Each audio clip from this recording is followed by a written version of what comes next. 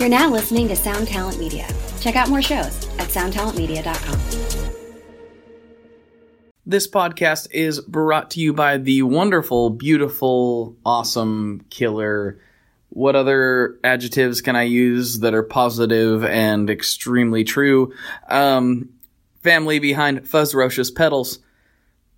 You've heard Ryan on the show. You know about their stuff. It's all fantastic. You know I've got maybe something cooking with them, or maybe you don't know about that, but I didn't say that I did, so don't worry about it. Yeah, the best thing to do would be to head over and, go to their website, maybe sign up for their newsletter, and that way you can stay abreast of all the latest and greatest, and, it's a good thing to do. Why would you rather, what? You'd rather get emails from like Best Buy or Walmart? No. You want the Fuzzrocious Pedals newsletter. Of course you do. Yeah, the new newsletter. I meant to say that. Don't worry about my enunciation. Go over there and sign up because stuff is coming your way, I hear. Maybe. I'm gonna tell you something that may come as quite a shock. You may not be ready for it, but it's reality. It's what's happening. It's what it is. This episode is sponsored by Sinusoid cables, my favorite cables. If I had a co-host to go off of with these, it would be so much easier for me, but I don't, so I have to pretend and kind of stare at the wall and talk to this microphone and say, try to convince this wall to buy this cable. But you're not a wall. You're a real person, and you need cables. You need to connect all your pedals together. You need to connect your guitar to your pedals, to your amp. Or maybe you're a plug-straight-in guy. Okay, maybe you are. That's fine. You still need Sinusoid to rock to your fullest, because these guys are awesome. They support all these different gear podcasts, including this one, and they're a very, very valuable resource in the community. They're always serving up all the goods. They have the best warranty in the business and fantastic customer service. If you buy something from Sinusoid and you're not happy with it, well, they're going to fix you up. You're not going to have to worry. You will eventually be happy with it. So go to sinusoid.com, get some cables, and just enjoy life more than you're enjoying it right now.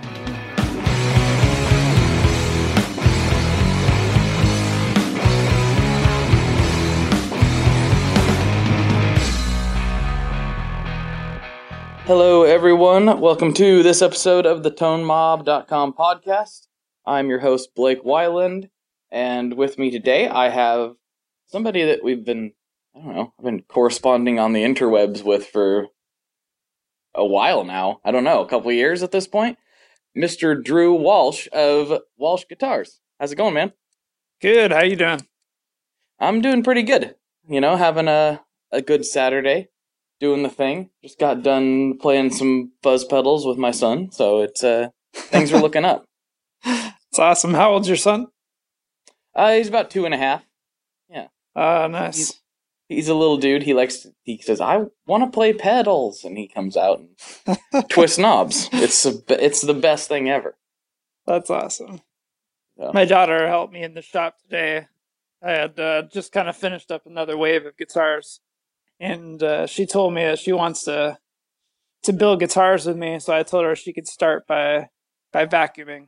So she got my shop back and vacuumed all the floor, which was awesome. So Nice. How old is she? Yeah, she's 6, and then I got a 3.5-year-old as well. Actually, she's almost 4. So yeah, that's cool.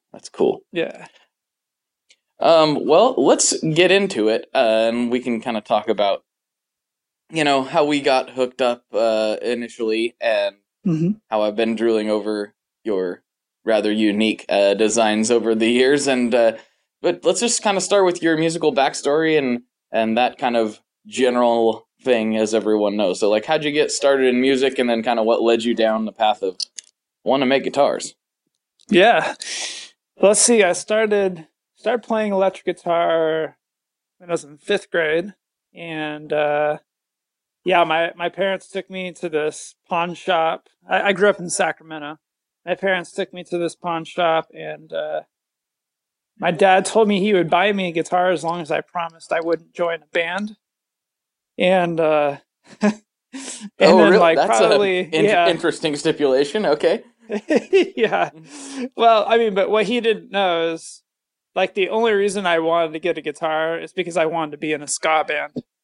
Because at the same time, I also played Yes, trombone, and that's so so rad. I played yeah I played trombone. I was like, well, I want to play guitar too, so I ended up picking up the guitar 2 years later in seventh grade. Ended up kind of joining a ska band with some friends of mine. I mean, as much of a band that you can really have as a seventh grader. Right. I know the feeling. Yeah. Yes. I'm sure we were just completely horrible. But you know, like we learned like all of our favorite songs, like Mighty Mighty Boss Tones and you Mm-hmm. know all those kind of guys and stuff. So we did that for a couple years. My parents weren't super happy about that, but they kind of came around to that. And then so I kind of played music with those friends for a good long while. And then in high school, I ended up starting another band with some friends called No Avail, and Mm-hmm. we played concerts with No Effects. We played was strung out a couple times. Oh man, So I'm like jealous. That's yeah, so awesome. yeah. So it was super fun. We ended up like at the end of high school, we kind of stopped playing and whatnot. So, but then when I went away to college, I went to Azusa Pacific University in LA and studied music there for my undergrad, Mm-hmm. and of course joined the band once I got there. And we did a bunch of concerts and stuff in the LA area. I played like the Whiskey and the Knitting Factory and some of those kind of Mm-hmm. cool venues. Never really, I'm. nothing much. What's that? I just want to say, like, you're doing really horrible at this point as far as keeping up your end of the bargain with the whole not joining a band thing. I know, right? like you really I have just know. kind of blown the door. Like you can, your dad, your old man held up his end. He got you the guitar. You've I kind of, know. you've really dropped the ball at this point. But I know, right? no, but Yeah, what well, was I mean, the? but I want to back up to that a little bit, if you don't mind. yeah, Uh, yeah. like that seems almost counterintuitive. Like I think most guys, at least anyone that I know that picked up, especially electric guitar, not acoustic players maybe, Yeah. but like electric guitar players generally want to be in a band. Like I Mhm. think that just once you start playing, you kind of want to be. What was his thing there? Like what he didn't want you to be in a band from the kind of inconvenience factor of like having to go to practice and all the time it takes, or what was the deal there? Yeah, I don't know. I think maybe a little bit. I mean, my family's pretty like conservative and stuff, so I think I have two older brothers, and they're like significantly older than me, and Mm-hmm. I think they're a little bit worried, like having seen like especially my middle brother how he kind of got mixed in with wrong crowds and stuff, and so I think they're a bit worried, like Um, crap, if he picks up electric guitar, he's going to fall into that same kind of thing. So. got it. But Makes a yeah, lot I more mean, sense. I was a bit more sheltered, just in that like the friends that I ended up forming a band with, that was like totally not their scene. So I think they warmed up to the idea once they saw that like even when playing with some major bands who did party hard, like Right. the guys That I didn't. was the guys I was with, they were pretty straight edge. So Yeah, it like that wasn't. didn't mean that it didn't mean that you were going to do that, right? Type of thing. Exactly. And they I think they figured that out once I had been doing it long enough. They're like, okay, yeah, he's not going down that path. So Right. yeah. Understandable concern though, especially if they've already had experience in that department. Yeah. So Exactly. Yeah. yeah, not to dig too So much into yeah. that. I just thought that was kind of a. I was like, wait, what? Why? Okay, I'm on board now. Sorry to interrupt the Yeah. story. No, no, no. So yeah, so and then yeah, so college, was in a band, and that kind of band was more I I was kind of over punk by that time. And so we're kind of doing more. Oh man, it was kind of weird. It was very eclectic, kind of almost like funk rock, and Mm-hmm. we even had like a horn section at points where it'd be like, I don't know. It was really weird. So it was a lot of fun. We like for 2 years in college there at Azusa, we won the Battle of the Bands, and it was just like it was fun times with friends, but we didn't take it too seriously. So Right. once we all graduated, it kind of just stopped there. But um, yeah, and then from there, so yeah, music was my undergrad, and I come from a religious background and stuff, so I've been involved in different churches doing music, honestly, since I got that first guitar. So Mm-hmm. well, once I graduated college, I was hired full time at a church to do their music, and then after being there for about 2.5 years, actually went back to grad school and finished up a post grad degree, and then was at a church for 4 years in Florida doing music, and now I'm at a church here in Washington, and I oversee the music programs for three different churches. We're kind of like a multi-campus church setting here, so I oversee the music and technology and all that kind of stuff for the three campuses. So Gotcha. I still do music full time, and then guitar building has become this since 2009 has kind of become this like just labor of love, and it's pretty. I guess probably within the last 4 years or so, it's become like a part time venture. Yeah.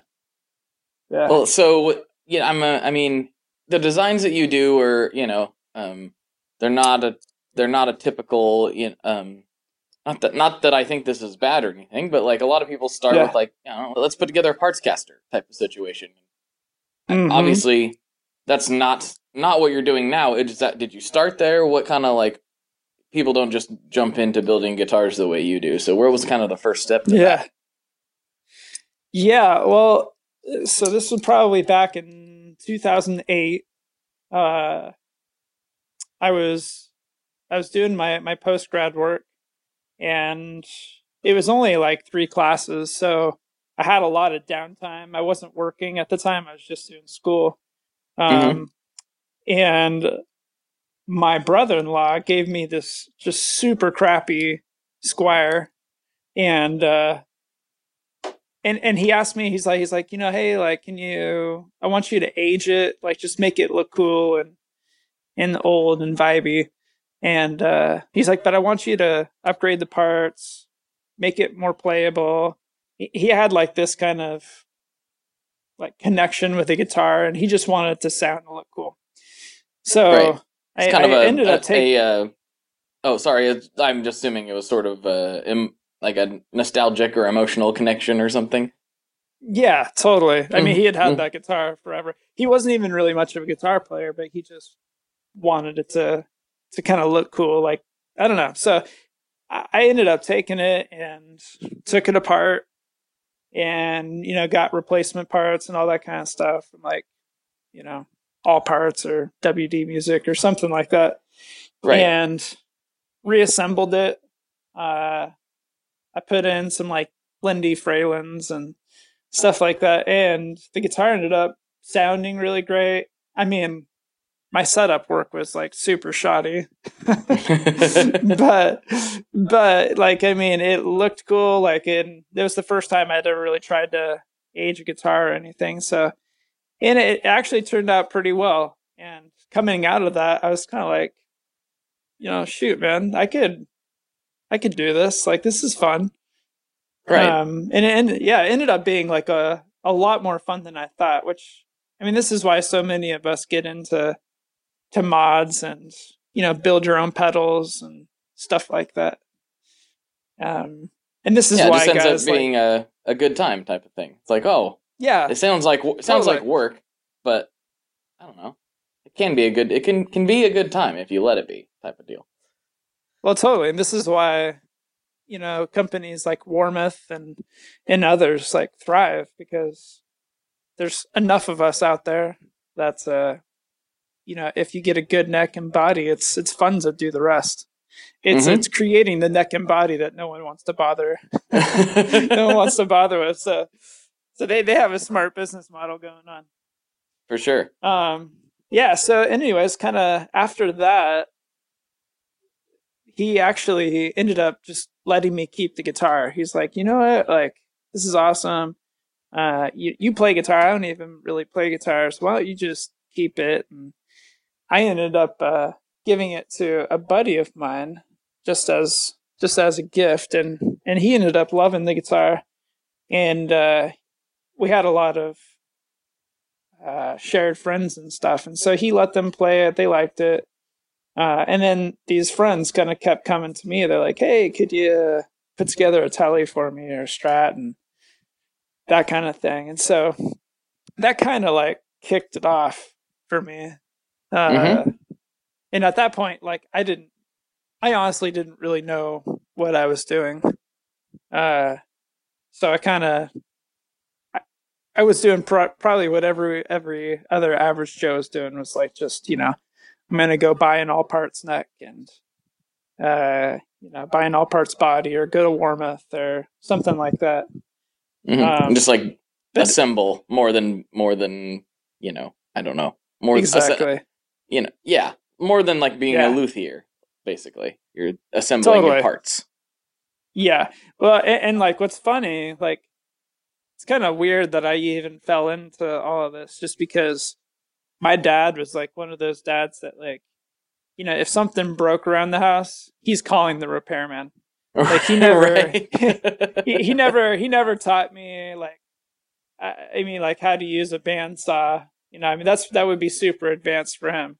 Like, I just didn't like grow up around tools or anything like that. So the fact that I like kind of got into this was like, totally like took people by surprise, especially my family.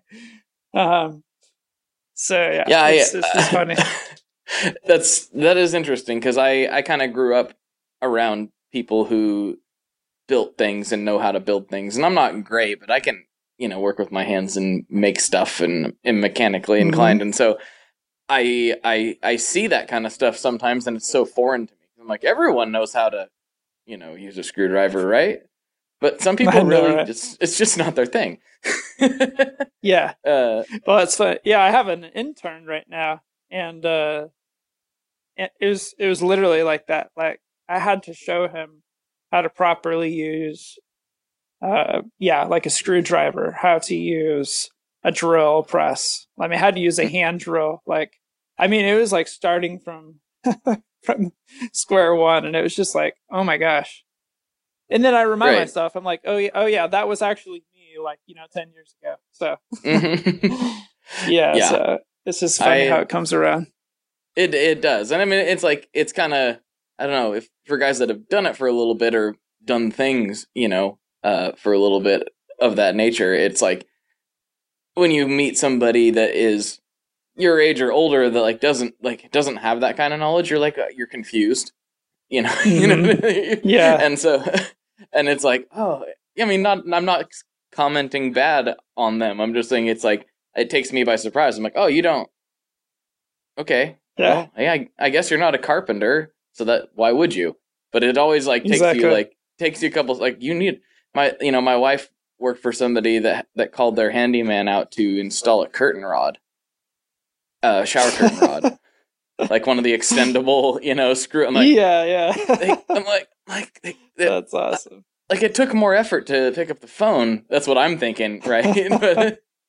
but hey, everyone's got their thing, That's really funny. Not to go on that tangent. That was just a random thought when you said that. That's funny. And that was me at that point. Like, I was just trying to figure it out as I went. And it's funny, like, now it's funny. Then it wasn't. But like, it was like the littlest things, right? Like, using a screwdriver head that was too small for a screw, and then you end up stripping out all of your screws, and Right. and you're just like, I mean, you learn those things as you go, but it was, and that's kind of honestly how the first probably year and a half of just assembling guitars was. Mm-hmm. Luckily, it was for friends, right? So they're super gracious, and you know, it was just a lot of fun, and quite honestly, it was without those that like year and a half of just doing that. If I had just tried to jump in, I probably wouldn't have actually understood, like all the ins and outs of like how a guitar, like all the parts play together as a whole. Mm-hmm.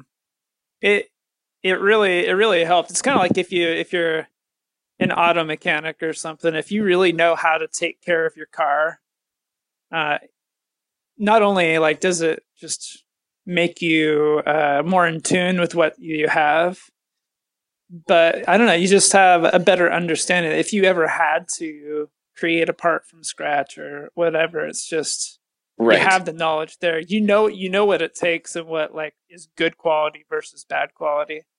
Mm-hmm. So yeah, I mean, it was that was it was a lot good of fun. that was a good analogy for me because that was my background for a lot of years. So it's like, yeah, Oh really? Yeah. yeah, I was a heavy equipment mechanic for trucks and heavy equipment for about 8 years. So that resonated with me. I know what you mean. Oh, good. Yes. Yeah. So yeah, and honestly, so like after probably doing it a year and a half or so, just assembling. This was about 2009. Mm-hmm. That's when I started doing the guitar bodies by myself, just trying to just slowly venture out. And so what's funny is like I had just started doing guitar bodies 2009, and one of the very first ones I tried doing by myself. And at this point, I was still sourcing out next to like from like Warmouth or All Parts or something like that. Mm-hmm. But one of the very first ones I build on my own, as far as the body goes, Mason Stoops ended up buying. Oh, really? And yeah, and that's that white guitar that he's just like beat to shreds. Yeah. And yeah, that's still, I mean, 2009. Which that's when I consider myself actually first having started Walsh guitars. Yeah, and he like bought like it was either the first or the second guitar. That's the one that he still plays today. So, I had no idea that was yours. I've seen that thing a million times, so that's pretty cool. Yeah. I mean, he's done a trillion mods to it, right? I think like the bridge is original, and obviously the body and neck are original. But other than that, like I mean, the pickups he went to the pickups that were in that originally. I think were either Lawlers or Freylands. Mm-hmm. And he ended up swapping them out for some Don Mayers. And now the bridge is, if I remember right, it's actually a real 1954 Telecaster bridge pickup. And then he has a Gaiatone, kind of like they're funky, like orange foil. Yep, yeah. That's the one. I think you're right about the bridge. I can picture this guitar in my head. So yeah. And then I've always thought that guitar's so cool. I didn't know it was yours. I mean, he definitely made it cool. Like when I gave it to him, it was okay. I mean, but I mean, honestly, Mason makes everything cool, so you gotta give that to him. It's true.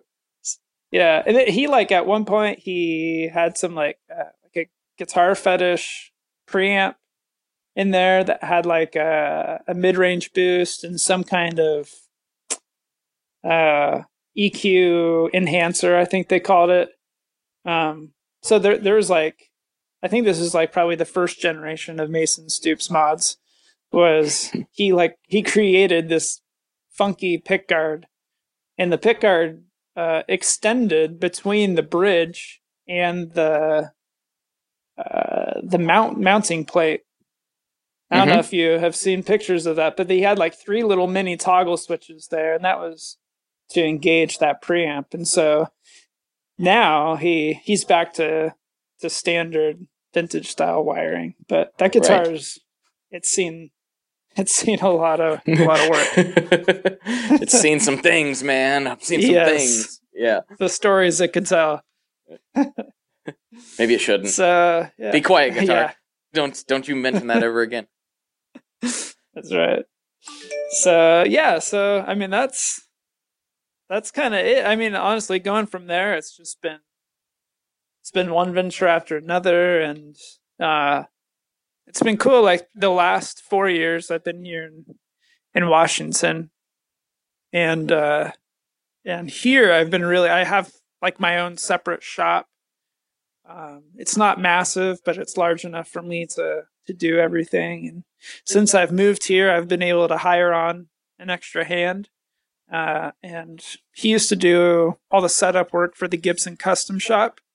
Mm-hmm.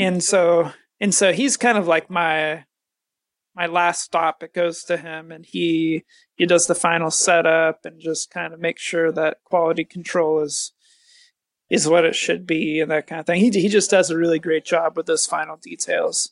Mm-hmm. And then I also have another guy who helps with necks, and it's been cool because like since I've been here, it's all been kind of like this long process of growth, because it was assembly, then it was like building the body, and then still sourcing out necks, and now it's like whenever possible, everything's done in shop, and I have those two guys to help me out with that. So, and that's why I like now we're doing like kind of cool fretboard markers and all these kind of things that you would never see, like a Warmoth or Guitar Mill doing that kind of thing. So, right, it's been cool.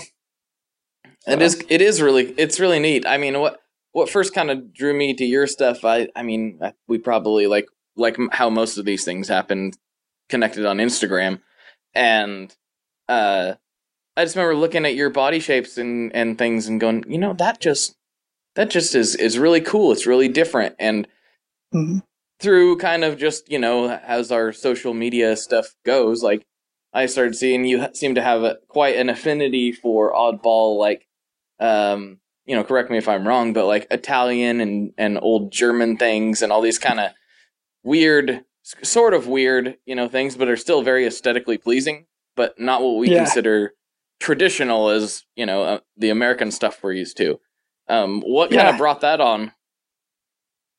Yeah, well, I was, so probably until 2000, I guess it was 2013. Until then, I was still only doing, Tellys, Strats. I was doing some Jazzmaster, Jaguar kind of stuff. And then I dabbled a little bit with like Les Pauls, Les Paul mm-hmm. Juniors, and I'll still do a Telly occasionally. I don't like doing Strats. I'm honestly, someone out there might hate me after saying this, but like I don't like Strats. I grew up playing a Telly or a Les Paul, and that mm-hmm. that volume knob's just too close to the bridge for me. It kills me. So. Strats for me, and I have said this before a couple times, but for me, I like very specific ones, mm-hmm. But generally, like your average Strat for me is not super aesthetically pleasing. And I don't know if it's because I've seen it too much. I mean, don't get me wrong, like they sound amazing. I love that sound, and certain models I think look really cool. But across the board, like just to show me Stratocaster, I go, doesn't excite me very much. I don't know why that is. It's just a weird thing. I totally agree. For me, it was that for sure. Like it's been, not only has it been done by a lot of people, but it's just to me, it's a tired design now. And that's just personally, like, I mean, obviously it's still like probably one of the best selling guitars of all time. So There's going to be a lot of people who argue with me on that. So right. Well, and they feel great and they sound great. Yeah. It just aesthetically, it doesn't get me super excited. And it's probably, like I said, just because, like you said, it's been done so many times. But maybe that's why the Strats I like are the somewhat less favorable ones. You know, I like the Strats that I do like are generally like solid black or solid white with, you know, like a rosewood fretboard and a big headstock, which is kind of not traditional.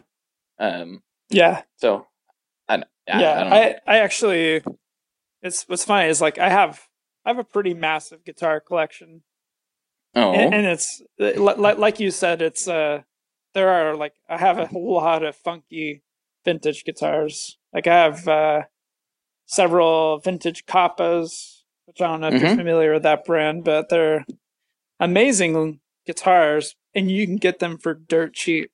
So I have several of those. I have some Hofners from the 60s and 70s. I have a couple of Hagströms, Tysca. I have a lot of Tyscas. I have a couple Echoes from Italy, and several vintage Gretches and stuff. But even the Gretches, I don't have like a 6120. I mean, like the Gretches that I have are like the Beast. I don't know if you've ever heard of that. Yeah, the Beast rules. Yeah, so I have one of those, and oh my gosh, I'm totally Corvette. So like, you know, like the oddball ones that never really like super took off. Those are always kind of my favorite guitars. But yeah, so like I was doing the Strats and Tellys until like 2013. Right. And can we back up real quick 1 second? I have a question for you about Hagströms in particular. I always thought they were really cool looking, and they seem to be pretty well made. And I don't know if this is across the board, but all of the older ones that I've played had the weirdest tiny little neck on them that I couldn't play very well at all. I mean, I like big necks generally. My favorite necks are like my junior and, you know, big, stupidly sized, huge necks. But the Hagström, it was the only guitar that I picked. I'm like, I'm going to buy that. Look how cool it is. And I picked it up and played it for 30 minutes and went, you know what? No, because my hand's starting to hurt. This is the weirdest tiny little neck. Are they all like that? Yeah. Yeah, they are. So I have a Hagström Viking Deluxe. It's a 1969, I believe. And it basically it looks like a 335, but it's a bolt. But it's a bolt-on neck. And that thing. So I took a measurement at the first fret. It's 0.78 of an inch, which is like, I mean, that's stupid thin. And even at the 12th, it's only 0.85 of an inch, which honestly, I mean, 0.85, that's where most first frets are like beginning in measurement. So right. I mean, it's a thin neck, but like for me, it's great because I have smaller hands. And so like, it feels perfect for me. Like for me, it's not a shredder guitar. But that neck for me is like, if I was a shredder, that's the neck I would want. That's what's weird about me. I've said it on the show a couple times, but like, I don't have very big hands. I've got like, I'm a shorter dude, and I've got like small, weird, stubby fingers. But for some reason, I like guitars that play like baseball bats. Not across the board, but like I tend to favor big necks, and they're always. Ever since I started playing my junior, found that they were more comfortable for me, and I could actually play better on them. I don't know why. Maybe I have messed up hands. I'm not sure. Yeah. Your junior, by the way, like for me, it's like the quintessential junior. Like if there was like a junior I would go for, it's the one that you got. That thing is awesome. I was just playing it. That was what I was playing before we started recording, and I obviously have a very close personal connection to it that I've talked about a million times, but I'm looking at it right now and I'm like, oh yeah, you're right, Drew. That's the Junior I would buy if I wasn't so fortunate to have had it in the family. You know. Yeah. It's just like it's got like all the right wear in all the right places. Just so good. Yeah. I mean, I guess that's what happens when you get like a legit player from that. I mean, this was just a guitar.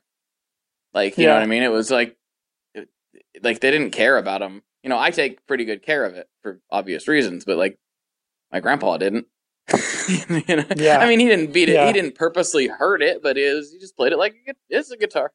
Kind of like I treat my Les Paul Special. It's like, yeah, it has a guitar. It's got a nick in it, whatever. You know? Well, and see, that's why those guitars are such great players, is because back then those weren't, like the several $100 guitars. I mean, when people bought those were more like I want a good brand, but I don't want to pay a lot of money. Mm-hmm. And so those were the ones that got played hard. And so they just got so much mojo. They're great guitars. It just soaks right in there. Soaks right in there. Yeah. But we've went off track. So yeah. Which is what happens, which is totally fine. Yeah. But you've been doing some builds for the last couple of years that it seems like, just by nature of them being kind of spin-offs of these, not spin-offs, but like you said, you got a big collection, and I'm sure you take inspiration from all these quirky old weird instruments. Yeah. Do you have some that are kind of you said you got now everyone's going to scream at me. Yeah. What is the appropriate pronunciation of Teisco or Tisco? I hear it in very many different ways, and I don't know which is correct. That's a great question. I don't know either. I always say Teisco, but it's probably just because that's what everyone's always said to me, so I'm just following suit. I mean, I'm down with that. That's what I thought it was the first time I read it, but then I heard Tisco a bunch, and I'm like, I don't know. Yeah. So anyway, and I love Japanese guitars. Like, I have like a Kent. I have a couple Teiscos. I've got an Elk. I don't know if you've heard of Elk, but yeah. So definitely. I have a lot of different Japanese ones, and some of them are really great, and some of them I have a Norma as well, and like they just don't play well, and that's the only thing. And what's funny is I know that a lot of Japanese brands went through this phase where they're like the famous lawsuit guitars. Of course. But really, when you get past that era, and even during that era, there's a lot of quite original Japanese designs. I mean, I think people, they get a bad rap, but people kind of forget that the Japanese were kind of actually ahead of their time when it came to guitar design. They were trying stuff that the American and British guitar makers would never do. It was too experimental, and that's kind of what drew me to it. And in 2013, I just made a decision that year that I was going to stop doing classic designs, because there are just so many phenomenal guitar builders out there doing Tele style and Strat style, Les Paul style guitars. And quite honestly, I was, in my opinion, at that point, at least in 2013, I was just thinking, I was like, man, these guys are doing it, but they're doing it better than me. So, right. I mean, and they're riding on the laurels of a lot of years of doing it. And for me, it was just I'm not drawn to that design as much. I've been doing that design just because it sells, but at heart, the German designs and the Asian designs, to me, I found much more interesting and exciting and experimental. So that's kind of where I kind of headed down that road, and now it's kind of gotten out of hand because I have as the best things tend to do. Yes, I know, right?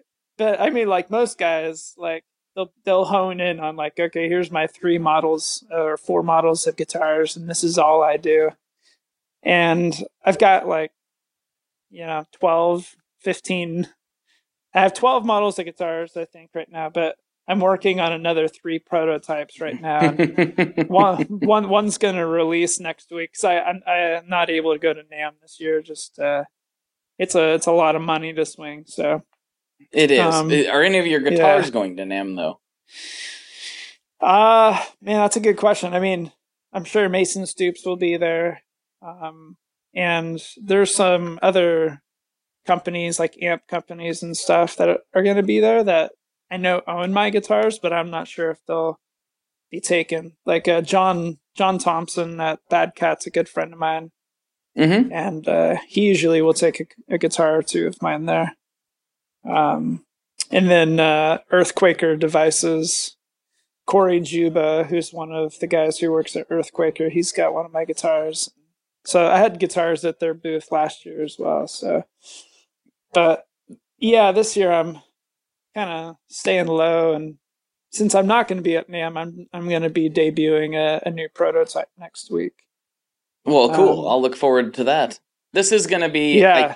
I hope it comes out in time. This all kind of depends on lots of factors, but this is like the last episode before NAMM, so nice. hopefully I can pop this out in time, so people can listen on their flight in, or while they're sanding down prototypes or whatever they're doing. Exactly. Yeah. But yeah, I'm trying to remember what booth it was that I played one of your guitars at last year. Was the first time, even though I've been kind of talking for a long time. I hadn't played one. Yeah. I'm not sure if it was at the Creation booth or I can't remember where it was. Well, I had a Bara at the Creation booth. That was it. I'm almost positive. Yeah, because I also had a couple guitars at the Classic Audio Effects. I had 3 or 4 guitars at the Fox Pedal, 2 guitars at Earthquaker, and 2 guitars at Bad Cat. Nice. So, yeah, it was a little crazy last year.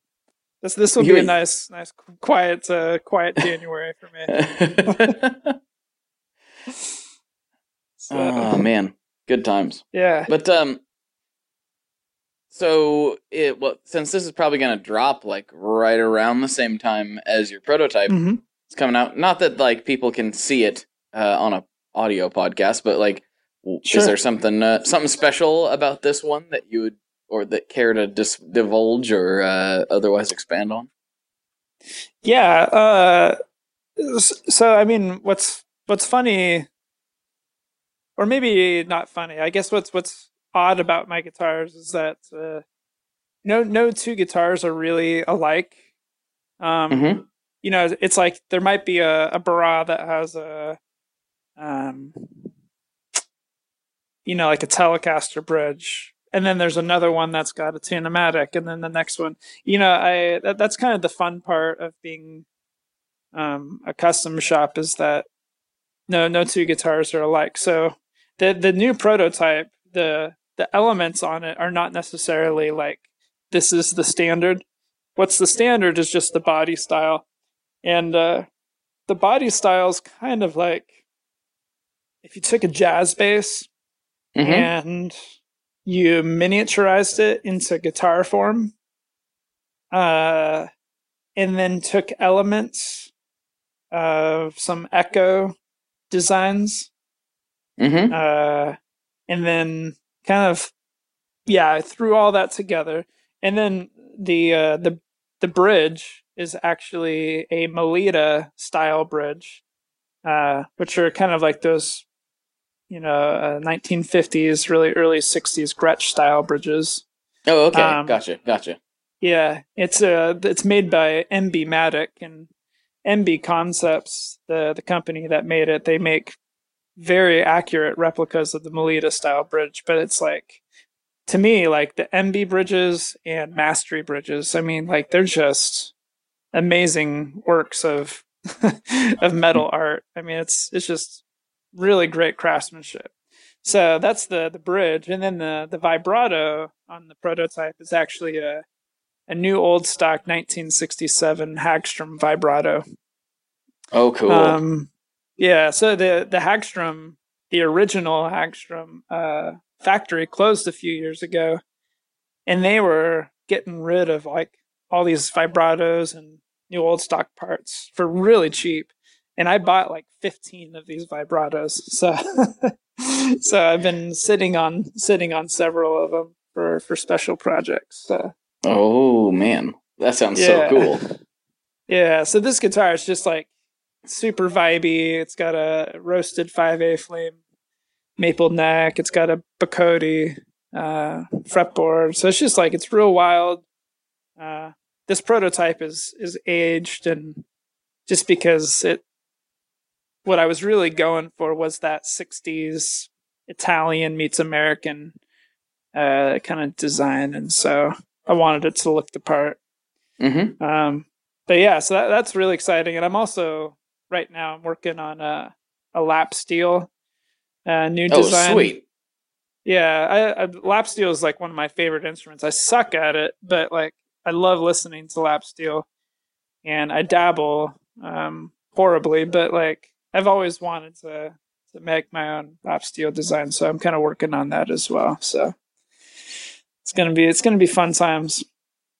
That is exciting. Yeah. I don't see a lot of lap steel in the whatever you want to quote unquote boutique world. Like you don't see that that much. That's really exciting. I'm gonna be excited to see what you do there. That's cool. Yeah, I don't know why, because maybe it's just because like the Nashville world, I guess most of the hardcore players are doing pedal steel, not lap steel. Right. But then I don't know, you still get guys though. I mean, like Asher Guitars, and he's an inspiration for me when it comes to lap steel and some of those more eclectic style instruments. But like Asher, he makes a killer lap steel, and I mean, he does really well with that. And so that's kind of where I'm kind of drawing some inspiration from. My design will not be anything like his, but although I probably will use his. Asher makes a killer lap steel bridge that I'll probably end up using. So very cool. Yeah. Maybe that's the answer. I love pedal steel so much. I love listening to it. But I look at it and go, no, I can barely play guitar, let alone all them levers and not, I know. And I mean, I'm like you too. Kind of. I mean, you probably a better player than I am, but I come from a kind of the punk rock background, so I'm just like, like power chords and stuff are pretty hard sometimes. Yeah. so I look at pedal steel players and I'm just amazed. But man, it's one of my very favorite things to listen to. So maybe lap steel would be a good stopgap where I can like sort of comprehend and mimic certain aspects of it without overloading my little brain.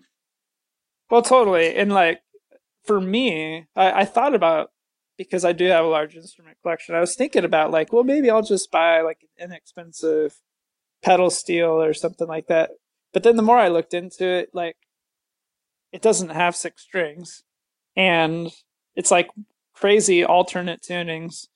And like I'm like, well, I'm still trying to wrap my mind around how to play guitar well, let alone like 9 strings, 8 strings. No thanks. Like that's too much for me. So that's the great thing about lap steel, is that like it's still 6 strings, and you can tune it into like open D, drop D, I mean, like all sorts of cool stuff that like whatever makes sense for your mind as a guitarist, it translates well to a lap steel. So for me, it just makes sense to have something like that as a part of my lineup. I think it's going to make sense to have that as part of my stash. I'm going to need a lap steel in my life. Exactly. We'll work something up. You're making that sound really appealing right now. That sounds like I could just sit down with a lap steel and a bunch of pedals and just lose myself for a while. Yeah, honestly, a lap steel, a good like nice overdrive, some reverb and delay, and you'll be like in heaven for a couple hours. That sounds like you need. That sounds like such a good time. Maybe stereo. maybe with some Oh yeah, modulation, maybe with some yeah, fuzz. definitely. Oh wait, I'm getting out of hand again, as I'm wont to do. Do you? We've talked a lot about guitars, which is hmm unusual. We usually are discussing chicken fried steak or something by this point. But do you get what styles of music do you play? I know you do a lot of music stuff with your church, but outside of that, do you hmm ever get a chance to play No Effect songs again or anything like that? Oh man. uh, yeah, I haven't touched punk music in a long time. I kind of got a little burnt out on that. But like musically, like what I personally listen to, like I love pretty wide gambit of stuff. So like I'm a huge Muse fan. Uh, just like Muse as a whole, like just I've seen them several times live, and they are entertainers, Mm-hmm. and they're just super fun to listen to and to play. So I love Muse. But everything from that to even just like kind of more folksy stuff like the Civil Wars and Nice. uh, to like very like fuzz driven stuff, like White Stripes and all that kind of scene. But like, I guess like recently, what I've been getting into is more of like almost like more like Americana Mm-hmm. kind of stuff.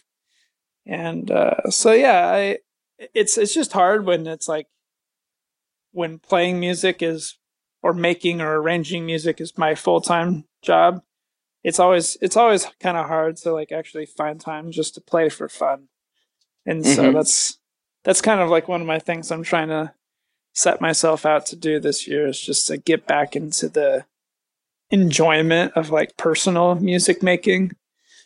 Um, so like for example, I decided this year that I'm really huge into like old school. This is gonna sound weird, but like Afro spiritual gospel. Okay. So you get like that gospel choir doing like the ooze and that kind of thing behind it. Yeah. Yeah. There's a guy named Brady Toops, and Brady Toops does like this cool indie rock infused of Afro spiritual, and it's just so cool. And so I love arranging music, and so that's probably this next year. That's what I'm going to spend some time doing is trying to just arrange that kind of thing and write guitar parts for that. So get me out of my normal kind of music I listen to, trying to expand myself a bit. Nice. That sounds Yeah. like a lot of fun. Like I I can appreciate that, and I actually think I need to work on kind of expanding some of my horizons at times. I have a pretty wide background, or not background, but like Mhm. listening. I listen to a lot of different music. I don't know what the fancy term I was trying to come up with was, but Yeah. and I made a playlist the other day for some of my friends, uh, and it was titled just like what you would expect me to listen to, and I hmm just kind of dumped a bunch of my favorite songs in there. They were like, "Yeah, that's exactly what I would expect you to listen to," and I kind of went, and I was joking when I made it, but I was like, and I really got to looking. I'm like, this is exactly what I would expect me to listen to too. Uh, but I like other stuff. I think I should explore that other stuff a little more widely, um, Yeah. rather than kind of like I don't know the well-known hits in that particular genre. That's not the norm that I would listen to, I guess. So Um, what do you listen to? I mean, I really like outlaw country. I'm a big fan of that. I Nice.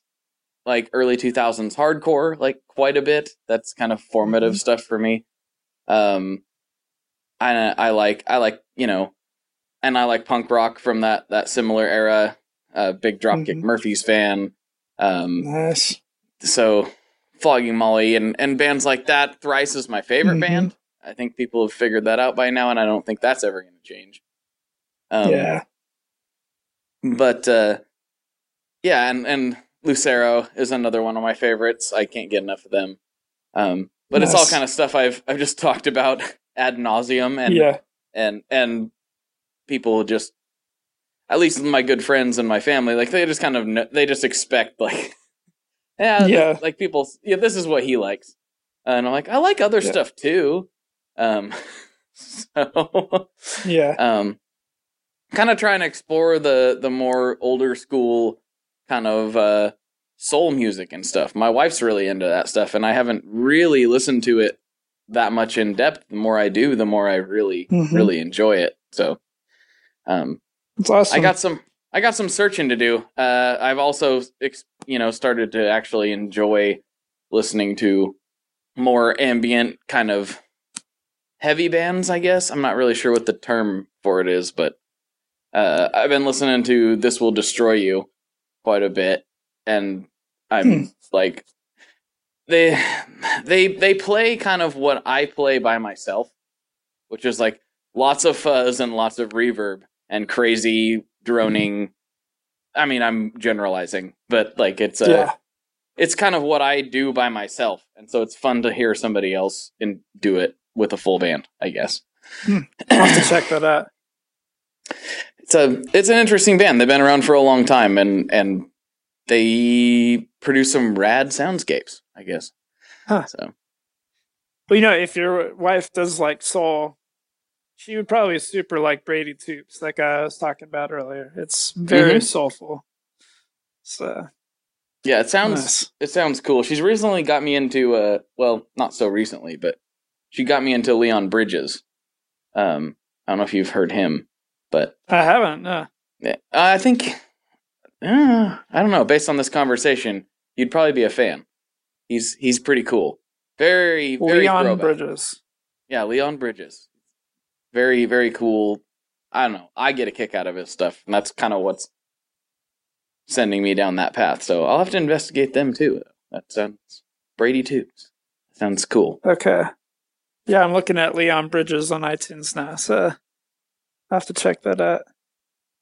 Nice. Very cool. Huh.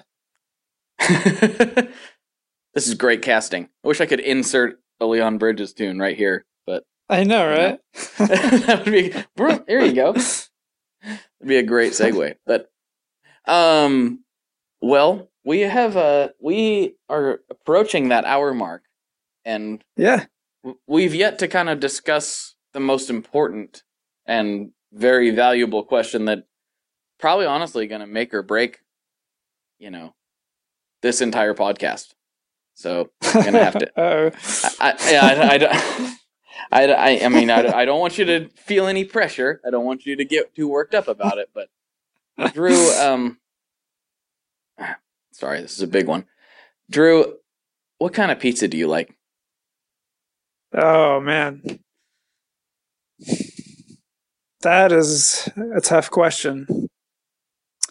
Okay, so do you go to Mod Pizza at all? Yes, I do. I've been there a couple times. Yeah. Okay. So at Mod Pizza, they have this. I'm trying to remember the name of it. It's the one that has the white sauce on it. I'm not remembering the name, but I can tell you what's on it. That's most important. Like yeah. Okay. Good. All right. So it's an Alfredo-based sauce, but then I add basil. It's got mozzarella cheese. It's got spinach and spicy sausage and bacon. And then let's see, it's got sweet hot peppers. It's got roasted garlic. Oh man. Yeah, I like cleaning my pores with my pizza. Of course. Kind of like a two for one deal there. Yeah, you got to get your bang for the buck. Of course. Exactly. And then at the end, I throw on some ricotta cheese, and then they like drizzle balsamic glaze on it. This sounds fantastic. I would definitely eat that pizza for sure. Yeah. So it's usually that or just like just straight up like meat lovers. So I'll go either way, but that's like the two kinds of pizza I would get. It's hard to go wrong with the meat lovers. I mean, Yeah. even a not that good one is still like, I can at least scrape the toppings off and enjoy that. Yeah, exactly. It's like your whole week's worth of protein right there. You just get it done. Whole weeks. So, Whole. well, at least in my house. I mean, my wife's a hippie, so it's like my wife's a hippie, so it's like, you know, if it was up to her, we would all be vegetarians or vegans or something. So Oh, I man. gotta get my red meat whenever I can. When she's not I around. understand. You gotta sneak out. Let me smell your the red meat. Yeah, let me smell your breath, Drew. You've been hitting the red meat again, haven't you? Well, if she can smell the roasted garlic, she knows I've had the red meat as well. You told me never again. I'm making this much more dramatic than it actually is. No, it's better this way. Of course. I'm just picturing this whole soap opera just playing out. Exactly. Never mind. We're not going to go there. That could be weird. Well, yeah, thanks. Thank you for taking the time out of your day to do this, to ramble on with me. Yeah, man. We need to, talk about this lap steel stuff some more. Yeah. Well, I hope to have the prototype done sometime within the next 2 months or so. Cool. So I've already made templates for it. It's just kind of fine tuning some stuff, and because this isn't the normal thing I would do, I want to source the right kind of parts.